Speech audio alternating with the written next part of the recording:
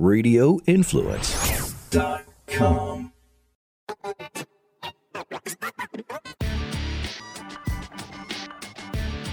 We are back for the midweek edition of the MMA Report podcast. I am Jason Floyd. That is Daniel Galvan. It is Thursday, April 20th, which for some people out there, this may be a day of celebration, Daniel. Yeah, somewhere out there, Matt Riddle is having a good time and he doesn't have to worry about the drug test from the UFC. You know, marijuana is the one, like, marijuana is undefeated in the UFC. It has a 1-0 record, and the one person it beat was Matt Riddle. But, you know, shout out to Matt Riddle, shout out to Nate and Nick Diaz. And I guess one of the judges last Saturday at the UFC was also smoking weed when they were scoring that opening matchup between Edwards and Pudilova.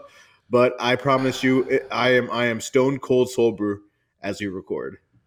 I am sober right now, yes. Now, if you come to me in about 6 hours from now, that may be a different story as I'm watching game 2 of Lightning and Leafs. And yeah, but by this time, about 26, 27 hours from now, I'll be back in the stomping grounds of Tallahassee, Florida, at Florida State University for my niece's birthday party. And yeah, cocktails definitely going to be consumed. Apparently one of the spots that she wants to go to is a rooftop bar.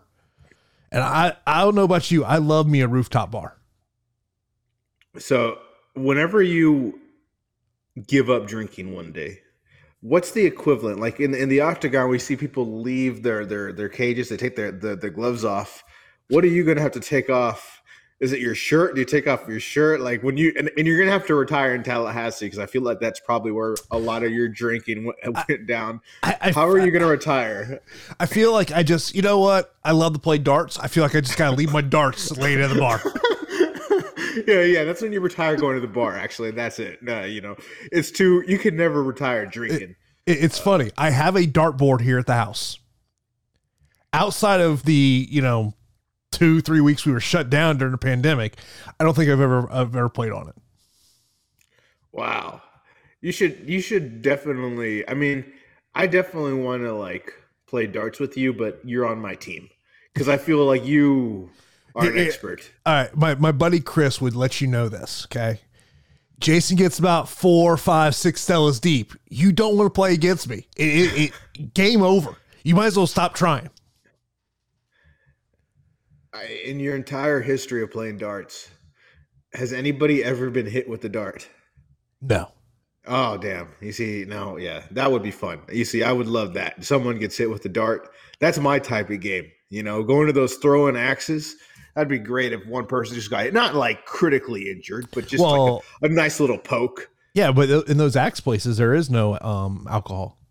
That's like one of the big things with those places. It's because I remember I've never gone to an axe throwing facility, but when I was up in Atlanta a couple of months ago, we saw it there, and one of my buddies Ben, he's like, yeah, he goes, the only bad thing is you can't drink in there. I was like, that does kind of make a lot of sense. We are throwing axes. You probably should be doing that with cocktails in your system. That has to be a literal law why they can't do it. Like city government probably looked at all right, they're trying to open up a business where they're throwing axes. We can't let them sell alcohol because they're leaving so much money on the table, not being able to sell beer at the axe throwing place. But I mean, my clumsy butt, I know on the backswing, I'm letting it go a couple times. I can't promise you 100% accuracy on the forward movement. No, I would just be fearful that thing doesn't stick in the board and flings back your way. That probably is the part that scares me the most about doing it. Yeah, no, so you won't catch me at an axe throwing contest. But I mean, look, I love me some bar games, man. I love me, Jenga. Love me some Jenga. Connect 4. I'm all about the bar games, man. Yeah, I love going to the bar. You can go play some games. You might see Dylan Dennis get in an altercation. You never know what's going to go on at a bar. Yeah. But no, man, I'm looking forward to being up in Tallahassee. So I don't know how much of this week's MMA I'm going to be able to watch live. But I'm definitely going to check it out. But where we kind of want to start this week is I will just go this week in MMA media, which I feel like we're going to get to Brandon Royval because, I mean, he's like 10-6ing Muhammad Makayev at this point. Muhammad Makayev, do not interact with Brandon Royval because he's straight up killing you on social media. But I saw this the other day on my Instagram feed, and it was from MMA Fighting, and I just thought this was hilarious. This was Alexander Volkanovski via the Mac Life. Quote, I remember saying to him, meaning Holloway, after the last fight, I just said to him, get out of my division. Stop beating up my contenders. You feel bad, too, in that situation. Like, what does this guy got to be here and be in my damn division? Obviously, Max is a cool dude as well, great fighter. It's just a tricky situation for Max. That's for sure. I saw that. I just started laughing because Volk ain't wrong, man. Like, we have now seen this. I mean, what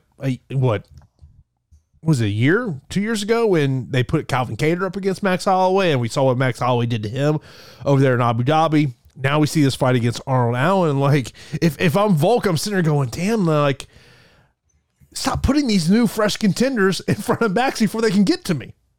Yeah, he's blemishing their records. I mean, look at who Volk's fighting next. Yair Rodriguez. What's a blemish on his record? Max Holloway. Simply put, Max Holloway is one of the best fighters in the history of this sport.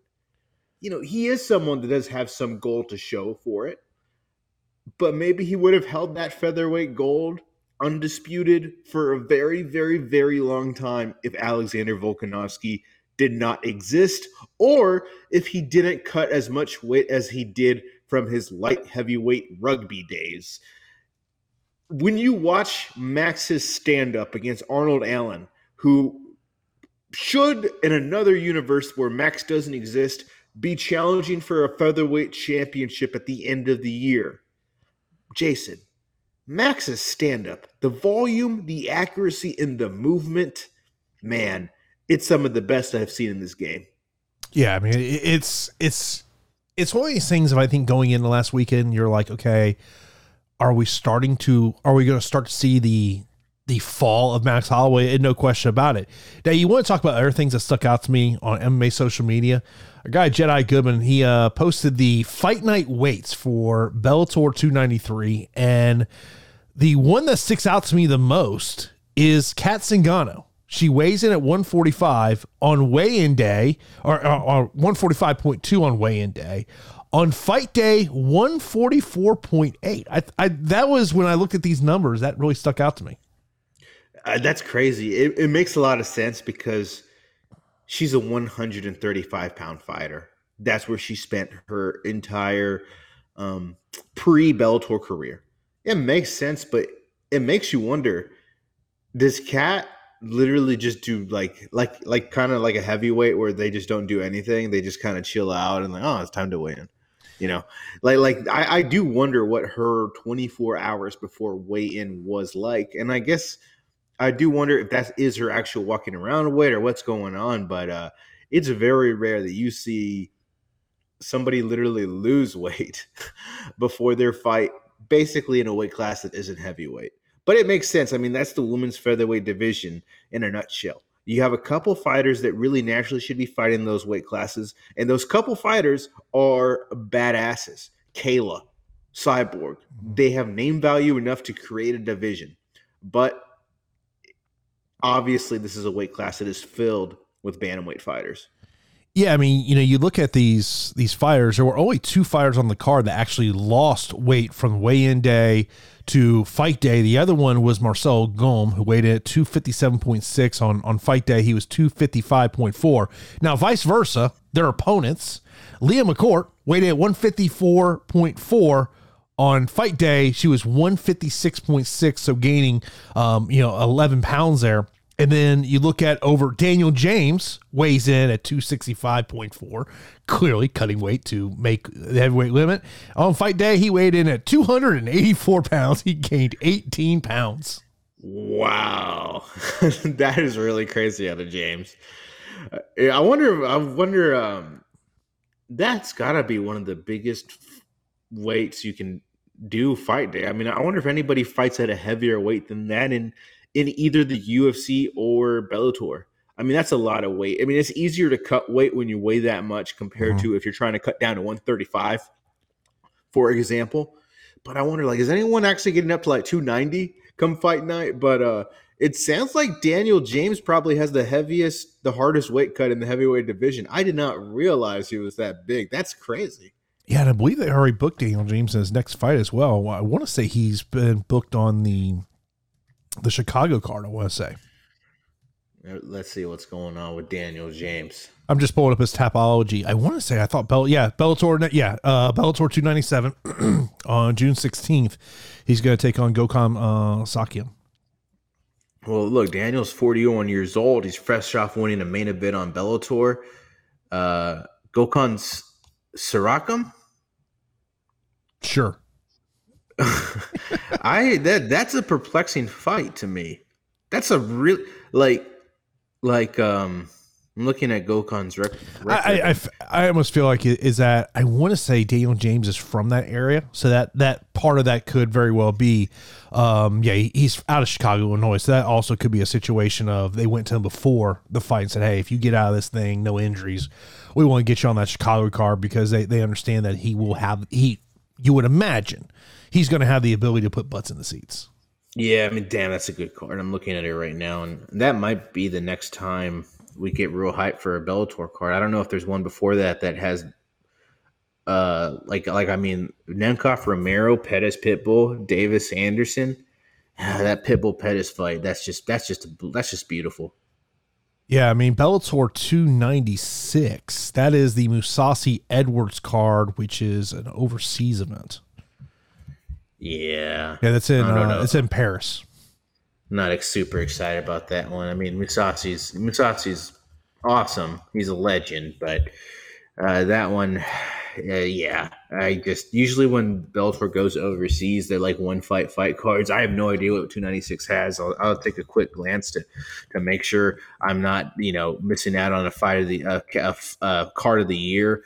This one does have a really good fight in Douglas Lima and Costello Van Steenis. I'm excited about that one. Brett Primus on the card.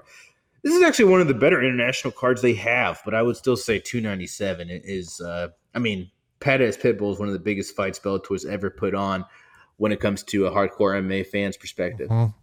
Yeah, I mean, and of course that Primus fight is a part of the lightweight Grand Prix, which of course has kicked off, and we still have not learned when Patricky and AJ McKee are going to battle there. But some of these fight night weights, some of the bigger weight gains from Bellator 293. John Salter gained 18 pounds after he weighed in. And then there was a couple of fighters. Brandon Carrillo gained 21 pounds. Mando Nello gained 22.6 pounds. And I mean, I think that anytime you see these, to me, it's just interesting to just kind of see what fighters are weighing in as they walk in there. We mentioned about Muhammad Mokaev really needs to get off Twitter at this point because Brandon Royval is just butchering him. So Muhammad Mokaev goes, I want to fight Brandon Royval, ranked number 3 in Abu Dhabi. I feel like you won't accept, but I'll try. I can offer my fight purse $38,000 to you if you accept the fight. Let's go. And Brandon Royval's savage response with the laughing emoji, SMH emoji. I'm fighting for gold in 6-figure sex, not for $38,000. Maybe once you stop struggling with unranked opponents, you can add this to your wish list. Considering all that laying praying you do every fight, no quit acting like you don't see Hadley's tweets. And then he had another one where basically he shows one of his fights where no one's paying attention in the crowd to the fight. I'm like, yeah, Muhammad Mokaev, do not engage. It's literally 10-6 at this point. Yeah, Brandon definitely won this exchange. He dominated it. And look, will Brandon regret those words? He might. Muhammad's 22 years old, but that fight ain't happened today. The fight could happen in a year from now, but Mokaev needs to step up in competition, clearly. This is a dude who at 22 years of age has showcased extreme potential, but damn, he's had extreme bad luck. When it comes to injuries, like a 22-year-old shouldn't be having as many injuries as he does have. It seems like that's the reasoning for his lackluster performances lately. And for Muhammad, I think, man, it's just get your body right, take a step up in competition. Right now, Brandon Royval is looking like uh, a real deal, man. I mean, he's looking like he's on the verge of a championship opportunity. I don't think anyone in the UFC knows who Brandon Royval is because they put his butt on the prelims with Matthias Nicolau, a 4-5, matchup at flyweight, I believe.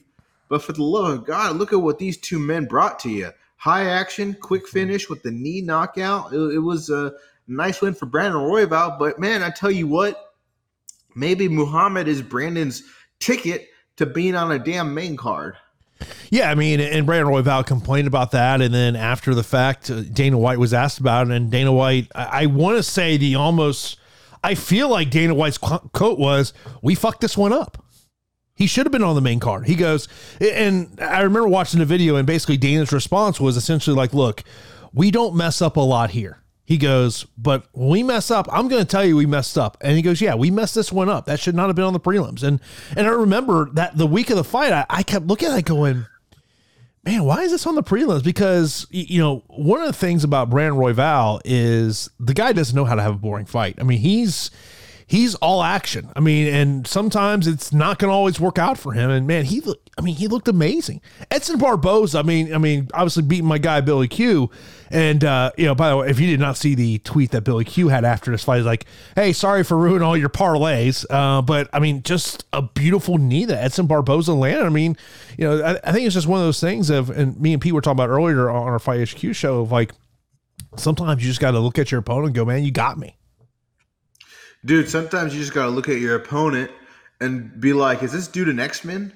I mean, Edson Barboza's got the best body in the game.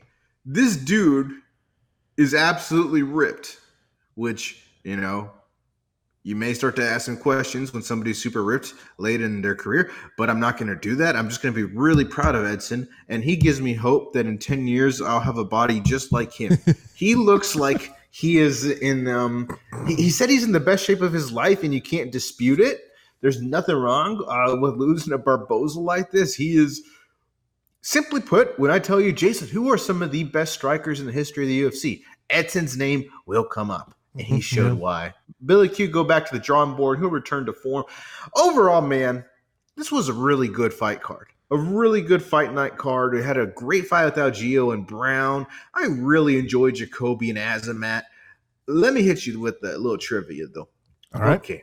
So we almost had 3 retirements. Clay Guida did a little head fake.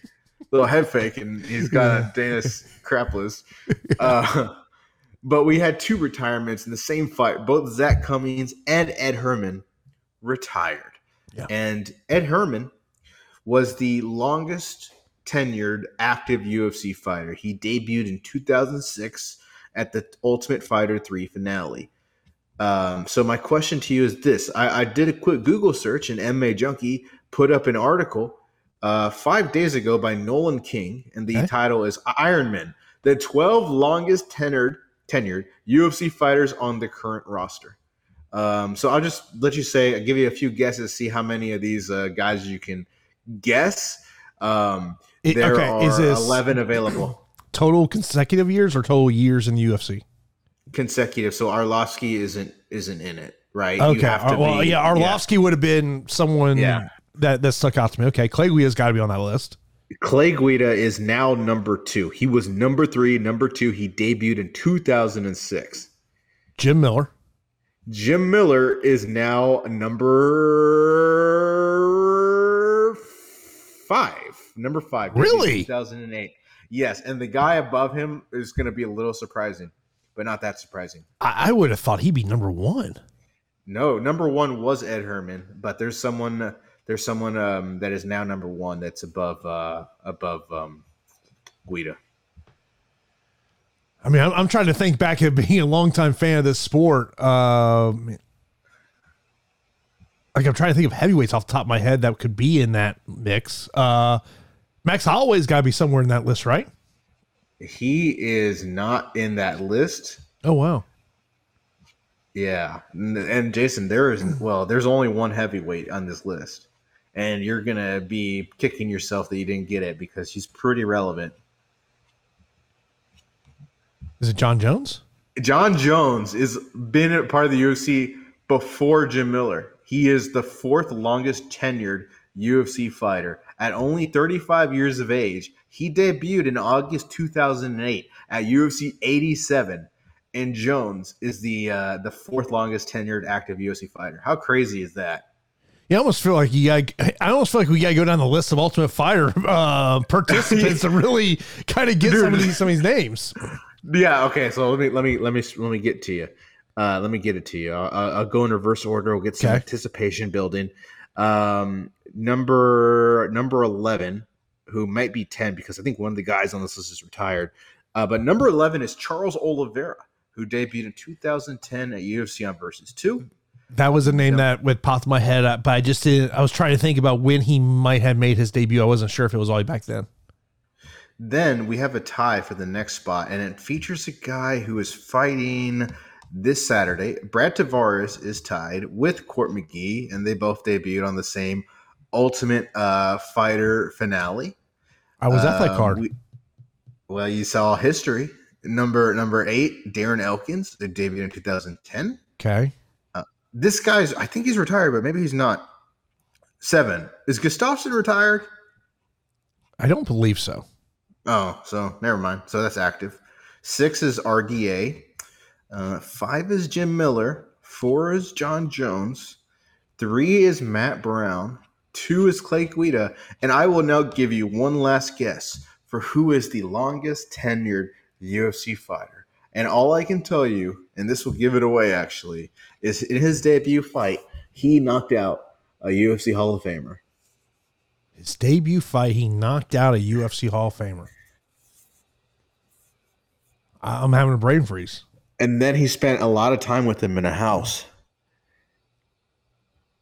Joe Lozon is the longest tenured UFC fighter. Okay. He knocked out Jens Pulver, then was part of the Ultimate Fighter with him. Though I think he's on Team BJ Penn.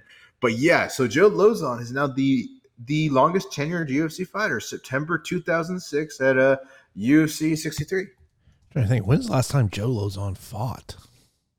I don't remember. I'm looking at his topology right now. Joe Lozon has not fought since 2019.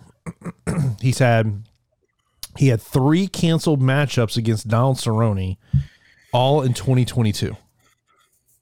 Wow, that's really surprising. That's a shame because it was rescheduled from April 30th to May 7th. Then the fight gets canceled on fight day due to Cerrone illness. The fight's booked a month later, and Lozon's knee locked up after the weigh-ins. Wow. I now remember that part, the knee locking up. And I wonder if for Joe, if he's going to do one more fight and call it a day. He always had that personality to me that he would go do something else sooner rather than later. But now he's the longest tenured UFC fighter. He came across like on the Ultimate Fighter as like a nerd. That's how I remember him. That was his identity. I don't know if he did something with computers or not, but yeah, good for Joe Lozon.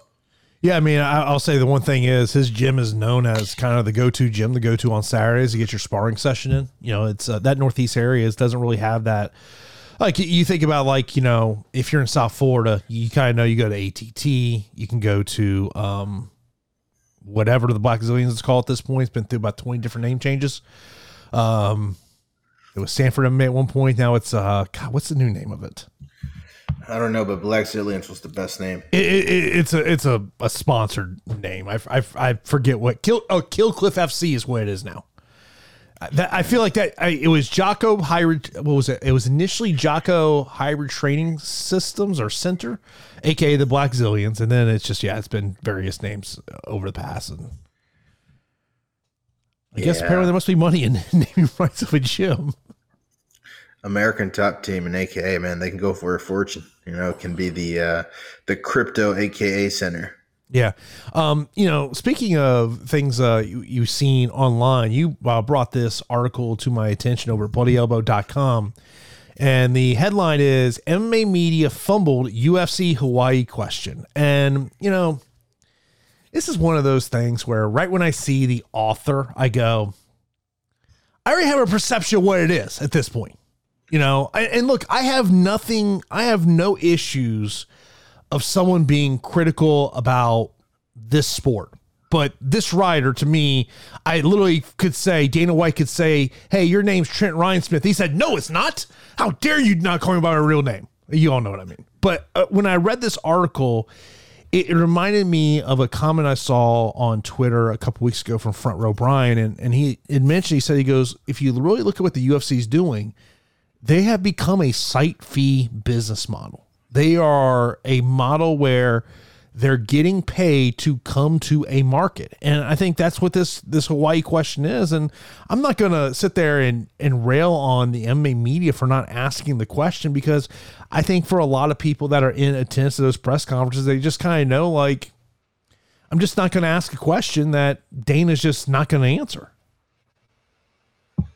Yeah, I mean, I guess when I read this article, and the thing about Trent that I appreciate is that it's good to have a guy who's like anti-UFC and anti-Dana, because there's so many people who are pro-Dana, pro-UFC. So it sets off the balance. You know, it's a nice little.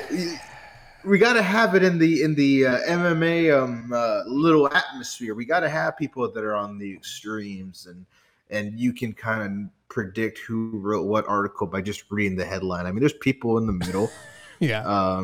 But you know, he kind of the premise of the article that I don't get is maybe, okay, yeah, he mentioned the site fee, like the criticism of the media to me, like what other questions, you know, should they have asked about it? But the thing about the article that I like is it makes you think about the topic, and it's a very interesting topic, and I think, you know, if the UFC is in the site fee business, it's an interesting question. Firstly, do you think it's a mistake for the UFC to be in the site fee business? No. Why would it be? Well, the reason why it would be, you're giving up money, but you are limiting your places to go. You are limiting your ability to go to Hawaii. You are limiting your ability to go to Mexico City and put on 3 championship fights. All these times we've had these like, oh, no brainer. This fight's got to happen in Mexico because they have Mexican champions. Well, we don't have the right site fee deal. So that is what you're giving up. When you're selling out every event, aren't you making a crap load of money anyway? I mean, yeah, but on the other side of the equation, I'm making the case against taking $6 million to have an event in Hawaii. So I can understand why a site fee is attractive for the UFC. I mean, this has been a Bellator business model for going back to the Bjorn Rebney days. Like, so like if people want to rail on the UFC for doing these deals, you better do the same thing to the Bellator when they do site fee deals. Like, I think it's a way of doing business. And I think the UFC looks at this and says, hey, there are going to be markets that are going to be in states that are going to be willing to pay for us to come. And if you can get that bag as a UFC, I have no issue with them doing it. I get why, you could question the media for not pushing the question, but I think that when you've been around this sport for a long time, you gotta, I think it comes very much of knowing how to ask the question to Dana and having the ability to get an answer. Yeah, like I guess that's the key thing. Are you going to ask a question just to say you asked the question? Or is your question going to get new information that adds to the story? And I can tell you this as being a part of various shows throughout my years being in the media, I'll hear people complain about certain things, say, oh, the tough question wasn't asked. I was like, was the tough question not asked, or was it not asked in a way that you wanted it to be asked? Because there are ways to ask a critical question, but it not come off critical. Yeah. Yeah. There are ways to ask a question that doesn't make the story about yourself when you're asking the question. A lot of times you'll hear press conferences, and I hesitate to rail on people asking the questions because, the media has been demonized over the past 5 to 10 years. And as someone who works in that industry, I'm very defensive of the fourth estate. But sometimes you'll hear questions that it comes across that the question is made for the social media clip without the intention of getting a real answer. And that leads into the narrative that Dana pushes that attacks the media. Granted, it doesn't matter what the media says. Dana is going to have that narrative about the media because it suits his best interest to have that narrative, right? The more he can weaken the media in the eyes of the fans, the more power he has over them. And you know, we see that in non-sports situations. We see that in authoritarian governments. You know, it's just it's a push pull, but I hope people don't lean into giving him more material to work with. I mean, look, at the end of the day, we know the way Dana views the media. He views the media as an extension of his PR department. And if I'm in Dana White's shoes, do I have the same thought process? No question. Like I think sometimes, I think there's times I see things and I look at people and say, are you looking through the story through your lenses, or are you trying to look at through someone else's lenses? And I think that's sometimes in the media where we have to look at both sides of the story to understand why one side is coming at it from a certain way. Yeah. Yeah. But I mean, look, Dana is in a world that he helped create, and he benefited from it. Dude slapped his wife. Dude still has a job, and it's not the media's fault. It's Endeavor's fault for not punishing him, right? I mean, the same way, this when an institution doesn't punish people for doing bad actions, it's on the institution. It's not on the media, and it's on Endeavor. But there's no hard question for Emmanuel when he's out in the public. He rarely is out in the public. I mean, he was out in the public with the man who appeared to be Vincent Mann on CNBC a couple of weeks ago. But, that's where the tough questions come into play. And we have not had a real answer from Endeavor, and we never freaking will. No. And I feel like it's a story that it was a hot topic for a week, 2 weeks, 3 weeks, maybe. But I think it's kind of that story that while people know about it, it's kind of, it's out of the news cycle. And I truly wonder this is if ultimately the reason Vince McMahon sold to Endeavor was that played into his decision. He saw how they handled the Dana situation, and he looked at it in a way of, this is a way for me to get my company back. I think the biggest part of the equation for Vince was remaining in power. And, you see it. Well, first off, Vince shouldn't be in power because of what he did. But you see it with a lot of these really old, really successful men who can't let go of their business. It's like a real life version of the TV show Succession. Rupert Murdoch can't let go of Fox News. The guy who owned Summer Redstone, he owned Viacom, right? Was it Viacom? I'm not sure. I'm pretty sure it was Viacom. He couldn't really let go of that empire, and he was losing it. Well, they don't want to get. I can't blame someone for not wanting to give up on it, because what's next? Just being retired and waiting for your inevitable death? I mean, that's depressing as hell. I mean, look, I would say I don't even know if I call myself a casual wrestling consumer. I check it out every once in a while, but from my vantage point, it just seems like Vince has lost that. He just doesn't understand what today's wrestling fan wants to see. Yeah, I mean, Vince to me is just having grown up on his product when it started to not be good. He just seems like someone who lives in his own bubble. And because he had so much success, it's justified when he lives in his own bubble. It's justified for him because, well, look at where I took this business from the mid 80s to the global empire that it is now. Why would I trust anyone else? But eventually you start to lose it, right? Eventually Joe Paterno doesn't call the best plays. And obviously he had a lot bigger issues than just that, which is why he left.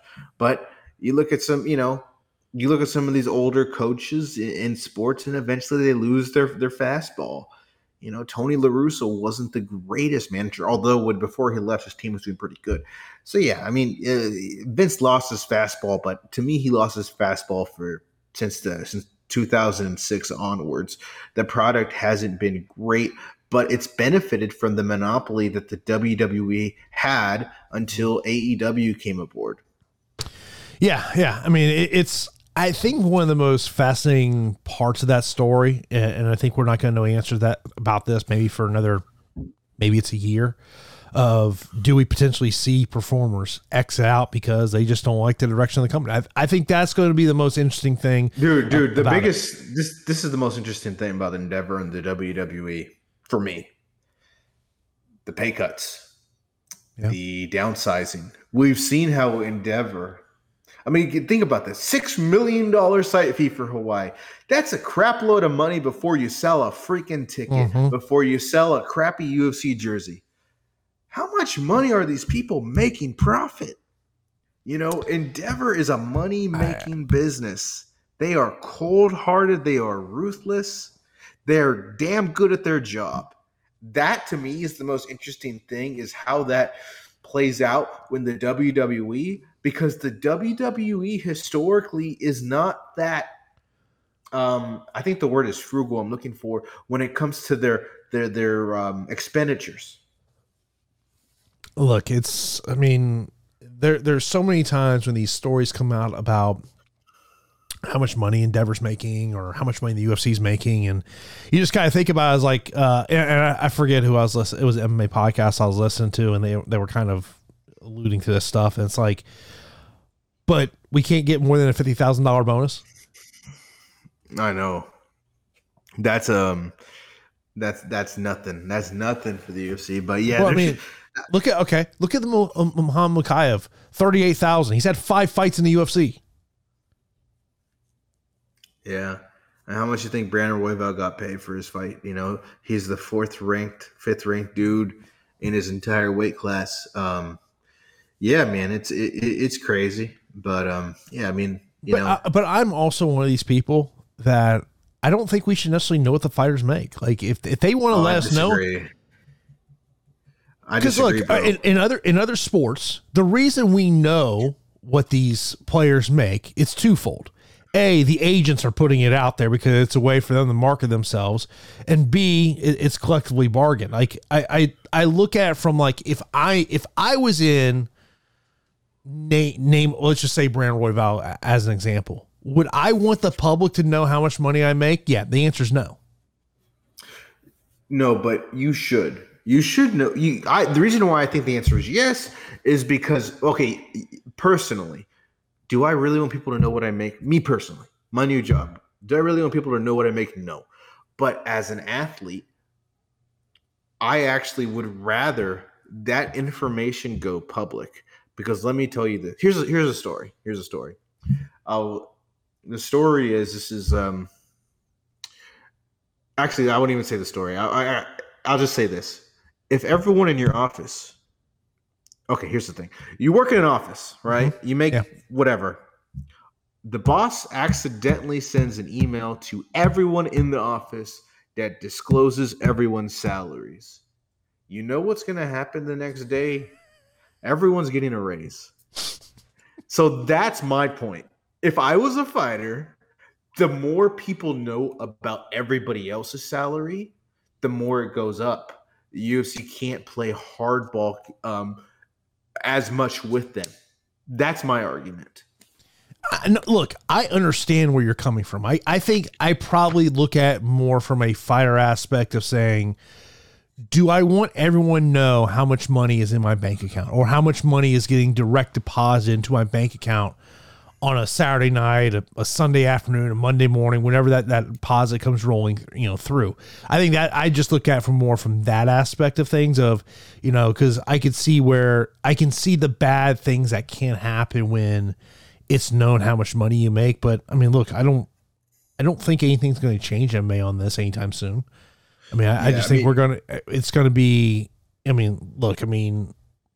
for the most part, I mean, there's only a handful of states where you can where salaries are disclosed. Yeah, the equivalent to mixed martial arts from that perspective is actually professional wrestling. It's not publicly available what each professional wrestler makes. So, I mean, there is the push pull, there is that dynamic. And again, I would side on pro public disclosure of your income just so people know what others are making so you can negotiate more. But um, at the end of the day, everyone knows they're getting screwed anyway. So everyone knows they're getting screwed. But I would really love to know the buy rates on these pay-per-views, like specifics. Oh God, yeah, that would be tremendous to know. Because that would really tell us the health of this sport. That would really tell us who's a star, and whatnot. We have vibes, we have feelings, we see social media, but yeah, and there's no incentive for a private company to release that information.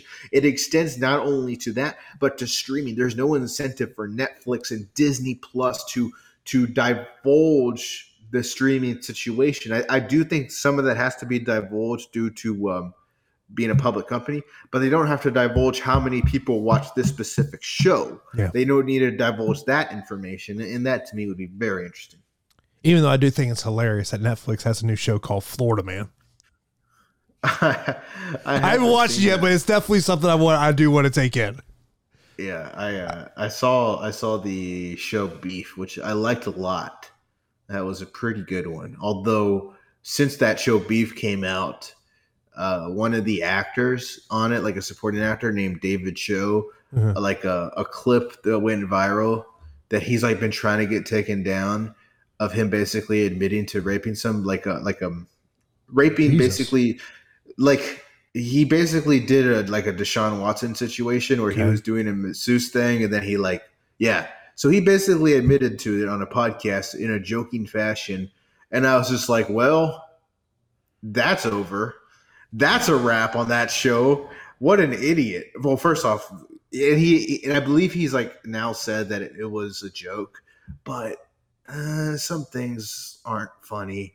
And I kind of feel like it wasn't a joke, but yeah. So just, that was a really bad digression, but that show was really good. And then that just happened. And I was like, I'm just never going to talk about this show again because I can never not mention this. But here's what. Yeah. See, the thing is, I don't watch a lot of TV. I really don't. And so like, there's times where like, it's a Wednesday night and I'm just chilling on the couch and I just start going through Netflix and I'm like, oh, like I'll give you an example. The other day I saw some mob miniseries on Netflix. It was about basically how the mob took over New York City. And then I was like, oh man, that's cool. I was like, oh, this came out 3 years ago. Yeah, we kind of get on a time machine and talk to people back then. But, that's the streaming. We have everything at our fingertips, which is cool.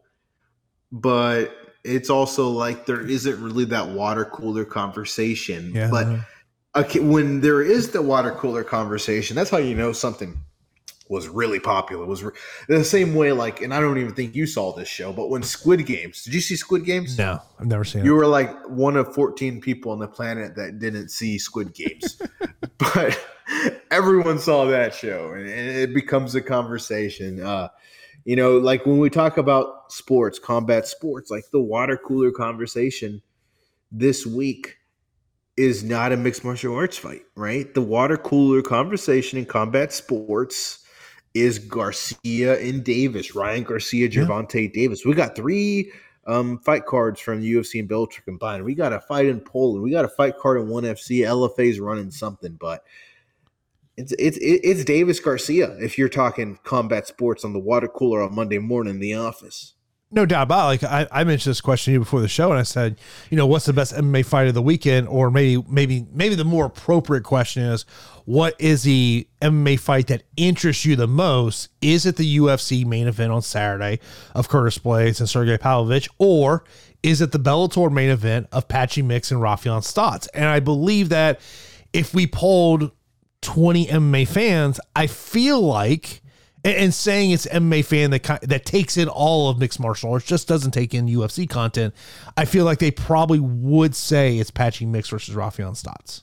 Yeah. I mean, immediately that was my pick. Stouts and Mix. I think a big reason why is I just immediately hear the name Curtis Blades, and I don't get very excited because he has a reputation as a wrestler who's willing to lay and pray. Mhm. But I take a step back, think about it. Curtis Blades in the fight before Aspinall got that finish over Dacus. He is powerful. He is a strong fighter that can finish fights, and he is really effing good. And on the flip side, Sergey Pavlovich is someone who might, in fact, be a heavyweight champion. I mean, he's been a stand in as a replacement fighter for championship fights. It's a really good heavyweight matchup, and I think I shortchanged it when I immediately thought about it. But with that being said, Mix and Stouts is still my pick for the best fight of the weekend. These two guys are just so incredibly talented. They've had phenomenal runs, both of them in Bellator. I don't think Stouts has actually even lost in Bellator. It's a great bantamweight matchup, and it to me is befitting of a championship caliber matchup as we got the interim champion in action. I'm still going Stouts and Mix. It's a damn good fight. I mean, it seems like it's a fight that isn't getting any buzz in the MMA world, but it is a damn good fight. Oh, I don't think there's a lot of buzz about Bellator in general. And by the way, speaking of Bellator, should note Deanna Bennett missed weight today for her title fight against Liz Carmouche in the main event of Bellator 294. Bellator gave a statement to MMA Junkie that said Deanna Bennett weighed in at 127 pounds and missed weight for her bout against Liz Carmouche for the Bellator flyweight title. Carmouche has chosen to keep her title on the line, meaning if she loses the fight, the title will become vacant. So what? Okay. Yeah, I mean, say, like, look, lose it to Bennett. As I look at this, we'll start with the Friday Bellator show. This is the Fight for the Troops show that they put on when they go to Hawaii, and not exactly a sexy fight card. I guess that's a way of being nice about it, Daniel. Yeah, like if I sat there and said, I mean, like, look, you got, Sarah McMahon making her Bellator debut, going up to 145 against Arlene Blencowe. I talked about a Fight HQ earlier today. I think if you're in a state that you can make a legal wager, Arlene Blencowe, I want to say she's plus 165. I think is something kind of interesting with McMahon now moving up in weight of what does she look like at 145 as opposed to 135 pounds. Danny Sabatello, I'm always interested to see Danny, and God knows what he might say if he gets the win over against Marcus Bueno. I mean, it's going to be noteworthy, and every MMA website's going to put out there. But overall, the Friday card, it doesn't get me all giddy to. If I were home on Friday night to sit home on Friday night to watch this fight card, this is kind of one of those cards I feel like a lot of people are just going to probably take it after the fact if there's an understanding that there were some great fights on it. You see, the problem with this fight card is probably the co-main event here. If this had a much more exciting co-main event, it would be better. Like Liz Carmouche is not the most. Liz Carmouche doesn't have a great reputation, but I tell you what, man, she's finished 4 of her 5 fights in Bellator. I think her fight style generally isn't exciting because generally you think, well, she's kind of like Curtis Blades, top control, grappling position dominant. But I think Liz has become so talented, and there's such a talent gap between her and everybody else in the weight class that she's now able to finish fights. So now I've kind of talked myself into getting excited about Liz Carmouche fights because now I'm like, she's going to go in here. She's going to finish Diana Bennett for the second time. So I'm into that. Timothy Johnson and Saeed, that to me is a very weak co-main event. When the hell did Danny Sabatello get on this fight card? Has this fight been in the books for a long time? No, not recent? That long. I feel like it was announced within like last 3-4 weeks. I mean, sometimes with these Bellator, that's a good fight. Well, I mean, the thing is, sometimes Bellator, these fights are already booked. They just haven't been officially announced. Like I've had fighters, say to me, I'll be like, "Hey, man, this fight was only announced like 2 weeks ago." Like, "Oh man, I know for 6 weeks." That's crazy because actually, that Danny Sabatello fight kind of changes my opinion about Bellator 294 because I already had an opinion about this fight card like whenever the fights are originally announced for this one at 295, I was like, this one is really bad.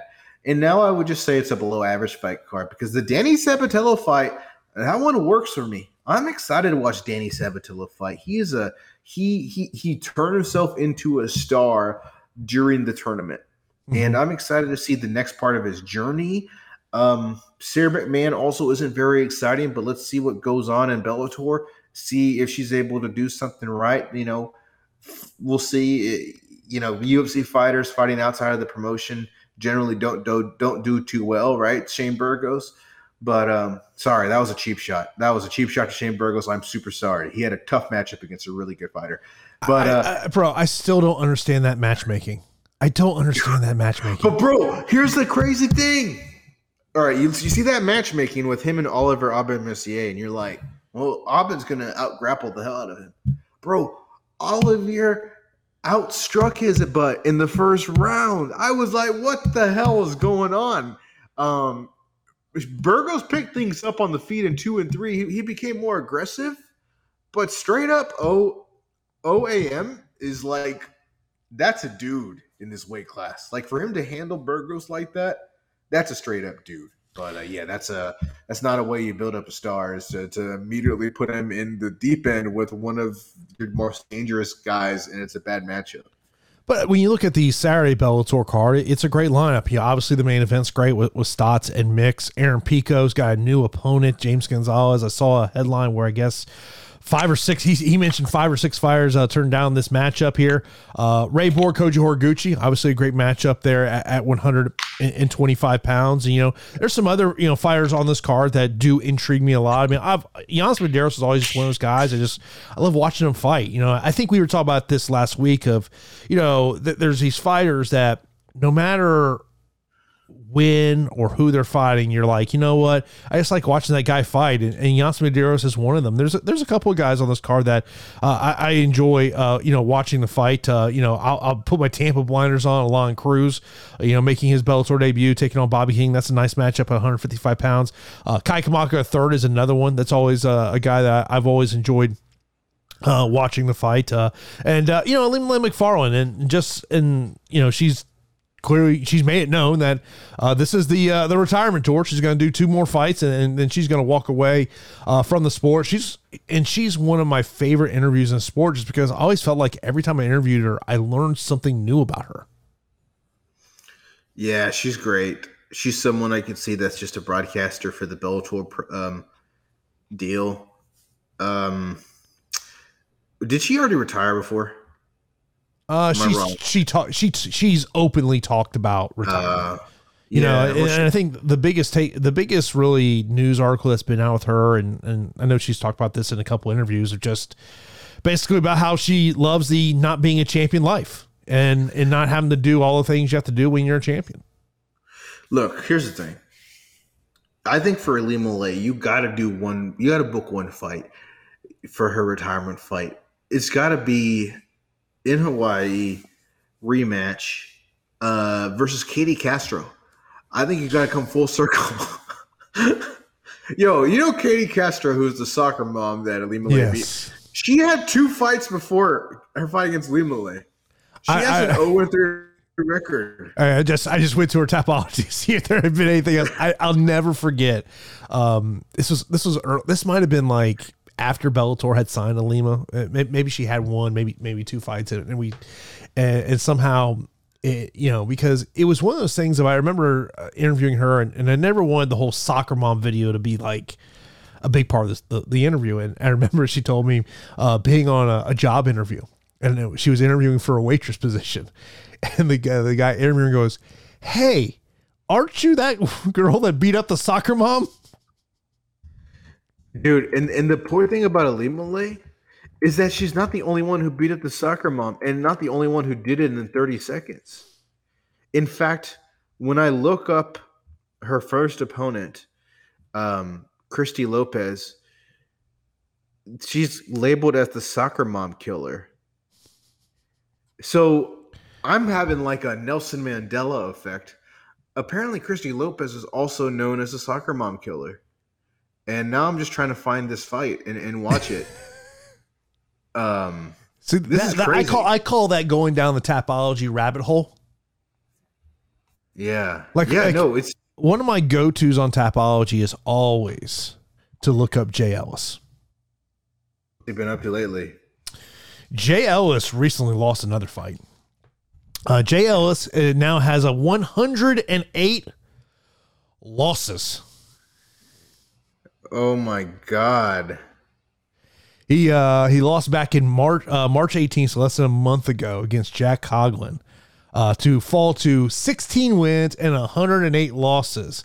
The last time he won a fight was back in 2021 against Rodrigo Almeida, which was a first round submission win. But then prior to that, you got to go back to 2017.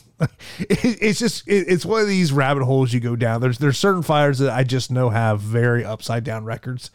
And I'm always like, and I remember this was years ago. I was having a conversation with a matchmaker about Jay Ellis. I go, all right, you got to let me know why do you book this guy? And the response to me was, he goes, the one thing you know about Jay Ellis ain't pulling out. He is showing up regardless. Damn. But the crazy thing is, and I mean, to go through 108 losses, but some of the names, there's a lot of recognizable names that people will recognize. Just last year, he lost to Don Shanis, who I want to say just got released by the UFC. Other notable names that people would know as I kind of scroll down here, Shanti Barnes. People may or may not know his name. I'm familiar with him. I mean, pretty much anyone in Northeast of name has likely fought him at some point. Peter Barrett, who had been in the UFC, he fought him at one time. Joe Giannetti fought him. Zach Otto fought him all the way back in 2016. I'm at 26. Dan Moret, who's been. Colby Covington beat him in 2014. Jesus. Colby Covington was 4-0 at that point in his career. This is crazy. Joe Mershart, Rocco Martin, Johnny Case. Do you already say Pettis? No, I did not. Anthony Pettis, Pat Curran. This is crazy. I mean, yeah. Okay, so like, how is he not getting better? Dude, it's one of these things that you look at that and you just go, why is a commission approving it? Like that to me, there are guys that come to a point where commission's got to go, no, we're just not going there. Yeah, like he's basically only won one fight in his last 30. I ain't gonna lie. Yeah. There is part of me that would be fascinated to interview with Jay Ellis. You should do it. I mean, how amazing would it be if he just has a career turnaround and he just goes to the UFC? But like, there's been fighters like that, you know what, they've got a 500 record, then something. I don't know, bro. He doesn't have a 500 record. My man Jay Ellis has a 7% record. It's 16 and 109, dude. Dude, there is. God, I'm trying. There's another fighter's name. God, I can't. He's got kind of a very similar. Yeah. God, I can think of his last name. Drew Lipton. Now it's nowhere near Jay Ellis, but he's 6-31. Yeah, it's a start, but he's actually coming off a win in kickboxing. You see, that should be the next season of The Ultimate Fighter. You have to have a differential of over 20 losses to wins, and that's the house. Just a bunch of people who have more than 20 wins and 20 losses than wins, and then we'll see who actually wins the house. He lost 20 in a row in boxing, MMA, BKFC before he got that kickboxing win back in August of 2022. That must have been just so great. But this is, I mean, like, look, these are the guys that will constantly get booked for fights. Yeah. Because they show up, or maybe they sell a few tickets, one or the other, maybe both. Dude, on the regional scene, if you can sell tickets, man, you're going to get booked for fights. I mean, that's the reality of it. Yeah. Yeah. But we haven't talked about the UFC fight card. Obviously Pavlovich, can he stop the takedown? That's going to come to, I could very easily see him knocking out Curtis Blaze, but I would expect Curtis Blaze is going to just ragdoll. I mean, that would be my expectation. Yeah, but in a 25-minute fight, that's a lot of opportunity for Pavlovich to catch Curtis. Mhm. Curtis could also catch Sergey. I mean, this could be a rock'em sock'em. One dude goes down real quick in an exchange. I'm gonna pick Pavlovich to beat Curtis Blades in this fight. That's just an extended period of time. I've been really, really impressed with Sergey, and so I think at some point he gets the finish. But I mean, could Curtis just dismantle him with the takedown and the wrestling? Absolutely. And we had someone want to do a show earlier today basically said, hey, is the winner of this matchup basically putting themselves right there as essentially the number one contender behind Stipe Miocic? And I was like, yeah, that's probably the reality of it. I mean, Curtis Blades has always been there. Look, if he very well easily could just wrestle Sergey Pavlovich for 25 minutes. That's the way it goes. Other things that stick out, I think Jeremiah Wells, Matthew Schmelzberger will be a fun fight to watch. Looking at some other ones, Usman Tafa, I mean, look, it's kind of the lower end of the UFC heavyweight division, but I would imagine someone's going to get knocked out in that matchup. Who knows? Maybe Tafa's really good. He's definitely better than his brother. Yeah, well, who knows? Maybe he's going to be another Australian star. He's born in New Zealand, but he's fighting out of Australia. And Usman's obviously a vulnerable opponent. That season, The Ultimate Fighter wasn't great, but we'll see. That one I'm actually kind of interested in. Hani Yahya is always a fun fighter to watch. He's taking on Montel Jackson. I think Bobby Green, Jared Gordon's a pretty good fight too. But overall, this is a weak fight night card. This is one of those fight night cards that you can tell is in the Apex. But you remember they lost the Ricky Simone Song Yadong fight because that got moved to next week to be the main event because they lost the Sarukian Moncano fight. Is next week also in the Apex? Yeah. Get out of the Apex. Get out. Look, this is like the first card in the Apex in like a month and a half. I know, but now it's like me. I moved out and then I came back to my parents' house and I just haven't left. Okay, you get comfortable. Get the hell out of there. Jesus. But now, the UFC 288 fight card got updated last week, and I definitely saw a lot of people going, yeah, not really enjoying putting down $80 to watch that thing. So we got so you got Aljo and Cejudo, the main event, great main event between those two guys. Your new co-main event, Jessica Andrade versus Jan Janan. Mozart Evelev versus Bryce Mitchell, Kron Gracie, Charles Jourdain, Drew Dober, Matt Frevola. What happened, UFC? What happened? Well, you remember they lost the New Bronx and Dariush fight because the Bronx pulled out. Yeah, that makes sense. No love for Marina Rodriguez. She's just on the prelims over there against Verna Jandiroba. Marina's a damn good strawweight. She was on the verge of fighting for a championship until she lost her last fight. But, she's not going to make up for Oliveira and Dariush. Which fight got moved up? I'm sorry. Was it Gracie and Jourdain that got moved up or Dober and Frevola? Dober and Frevola. That was initially on the prelims. Interesting. Yeah, no, this is a weak fight card. Kron comes up after losing his last fight to Cub Swanson.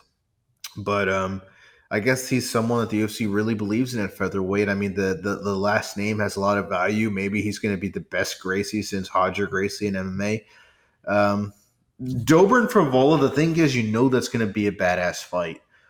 I think at the end of the day, the problem with UFC 288 is that there just isn't another fight that's super interesting other than Sterling Cejudo.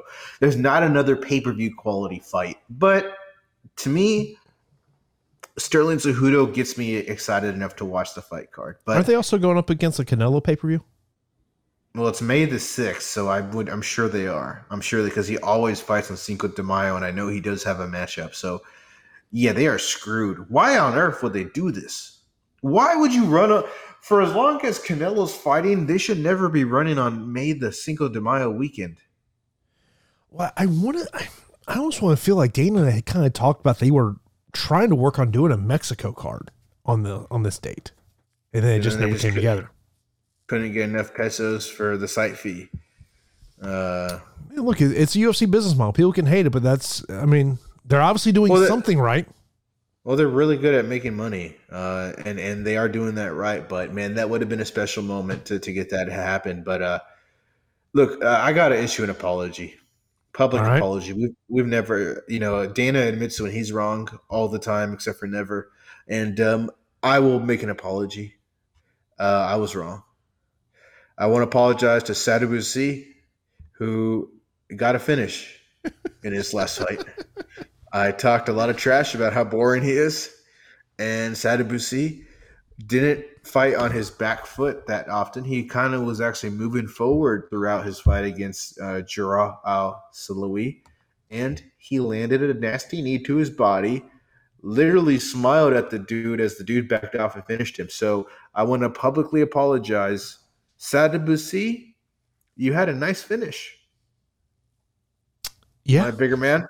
Yeah, yeah. I wanted to set the record straight. Hey, tell you, you're not the only one that was railing on Sabadusi. I pretty much feel like everyone, the fact that the PFL put him on the prelims or the post limbs, I guess you would say, would tell you exactly the way the PFL thinks of him. I'm like, it's that point of like, why did you bring him back if you really don't want to be in that business? I know, right? He's just going to win the tournament again, which he might win the tournament again. He's a pretty good welterweight, but I think my money's going to be on Magomed Karamov. Hey, man. God bless anyone who can get that PFL payday. God bless you. Oh, $1 million, minus whatever the tax man takes out of that, which is probably what, like 400 grand? Probably, yeah, you're in that 40% range. Yeah, that sucks. Still taxes. Nice payday. Yeah. Oh, yeah. Nice payday. But yeah, look, Sabadusi can't make $1 million in the UFC. Let's just call it what that is. Oh yeah, Sabadusi is coming in and making 12 and 12. Yeah, that's so true. That is so true. He is never leaving the PFL by choice. That's why you go to the PFL. Unless you're a UFC fighter, then you're just going to lose. That will happen. You will just. Although Oliver OAM was a former UFC fighter, so I digress. Never mind. But I think it's also a sign of, it's just another example of how much talent there is in this sport, that just because you are, a top 15 fighter in the UFC does not automatically mean that you're just going to go dominate in another promotion. Yeah, bro. Like, look, KSW's got an internet pay-per-view, and they have this dude, welterweight, Adrian Bartosinski. According to Tapology, he's the third-ranked Eastern European welterweight. He's 13-0. Who knows how good this guy is, right? He's 27 years old. Who knows if he could go into the UFC right now and be a top 10 welterweight? I'm looking at his resume. Dude, this dude hasn't gone to a decision since like his second fight. He's won every fight via finish since his second fight. So like this dude who we don't know anything about, Adrian Bartosinski, who knows? Maybe he's like the fifth best welterweight in the world. Well, he's fighting this weekend in KSW. You never know. But I mean, there's so much MMA you can take in. CFFC's here in Tampa tonight. I'm not gonna be able to get to that show. LFA's got a show on Friday night. There's so much MMA you could take in. Yeah, and again, it's literally one fight night, LFA, KSW, 2 Bellator shows, and a UFC. There's a lot on the docket if you're a hardcore mixed martial arts fans. I mean, I really don't ever pay any attention to the LFA shows, but I really should, because I mean they are literally a feeder system to the UFC, right? Like you look at LFA. Jarrell Hodge, who had recently won the interim bantamweight title, he just actually signed with Bellator. Did he really? Yeah. Wow, that's very surprising. But, that is actually very shocking to me, because it does seem like it was a straight pipeline from LFA to the UFC. I don't think you're wrong. I do think there is a percentage of fighters that are very open-minded to competing outside the UFC in either a Bellator or a PFL. I mean, look, if you can get that PFL bag, you get in the PFL tournament, I think there's no question you go to PFL. Yeah, you can literally go win $1 million and build your brand, and then come into the UFC like Justin Gaethje with a much stronger deal. Uh-huh. It's a great situation. If I was a big believer in my talents, that I was one of the best fighters on the planet, it would be a no-brainer. I would sign a deal with the PFL. Oh yeah, no, I'm totally with you. I mean, if you can get that payday, I mean, just look at the fighters that have been able to get that payday. I mean, God bless them. But yeah, man, I'm looking forward to this weekend. I'll be catching most of this MMA after the fact. So as always, we appreciate everyone tuning in for this episode of the podcast. Anything else you want to mention, Dan, before we get out of here? Not much. Just good luck to your Tampa Bay Lightning. My Dallas Stars are in the playoffs, and hopefully we meet down the line. Maybe we'll meet down in the Stanley Cup Finals. I would love for that to happen, but I don't think we're going to get that far. I really don't. Hockey's random as hell, bro. It's like two heavyweights throwing down. I'm telling you what, even if you're not an NHL fan, playoff hockey is just it's a different breed. Like it's super, it's enjoyable, man. I love this time of year with, the NBA and NHL playoffs going on, but yeah. But when it comes to NHL playoffs, if the Lightning are not on, I'm not watching. I'm just being honest. Yeah. Well, the thing is, it's like, if the Stars aren't on, I'm not watching just because I'm going to put on the NBA games. Like, that's a little more interesting to me. But if there's no NBA games, I'll put on the NHL games. But yeah, it's a beautiful time of year to be a sports fan. Honestly, there's stuff year round, but because I always say, I'm like, the first week of the NFL playoff or the second week of the NFL playoffs. Oh, this is the best time of year for sports. Oh, March Madness. This is the best time of year for sports. But this is a really great time because we literally every night we have playoff games. And then during the day, there's always baseball on. MLB Network does an awesome job. I always turn on MLB Network just to have on in the background. And they always got some baseball on. I don't have MLB Network anymore because they're not on YouTube TV. Oh, man, they should really get that figured out because a lot of people are on YouTube TV. Oh, yeah. Oh, I've been a YouTube TV subscriber for years, and yeah, that price is skyrocketed. I remember when I was paying like $30 a month. Yeah, you should get cable. Well, it is not. It might be cheaper anymore. Yeah. Yeah, it's like, geez, it's like $75 or $80 a month. I don't know. Sometimes I go, what? If it wasn't for the live sports aspect, I just don't think I would pay for it. I really don't. They should make it to where they make it legal for you to split a service with your friend. You should be like, can me and my friend go half and half on cable? I remember I looked, it was like a year ago. I was like, let me see what cable. I was like, yeah, it's literally the same price at this point. Yeah. Yeah, I mean, it's great for me because my parents pay for it, so I don't have to worry about it. But yeah, it must be nice. As soon as I move out, I'm probably going to become either YouTube TV or just Hulu, or one or the other, Hulu or YouTube TV. It seems like Hulu is pretty good with the channels they offer. Yeah, no doubt about it. But that is going to do it for this episode of the podcast. Appreciate everyone tuning in. No Sunday edition of the podcast coming up here in the next couple of days. Maybe something Dan will be back in the middle of next week to get you talk about everything going on in the world of mixed martial arts.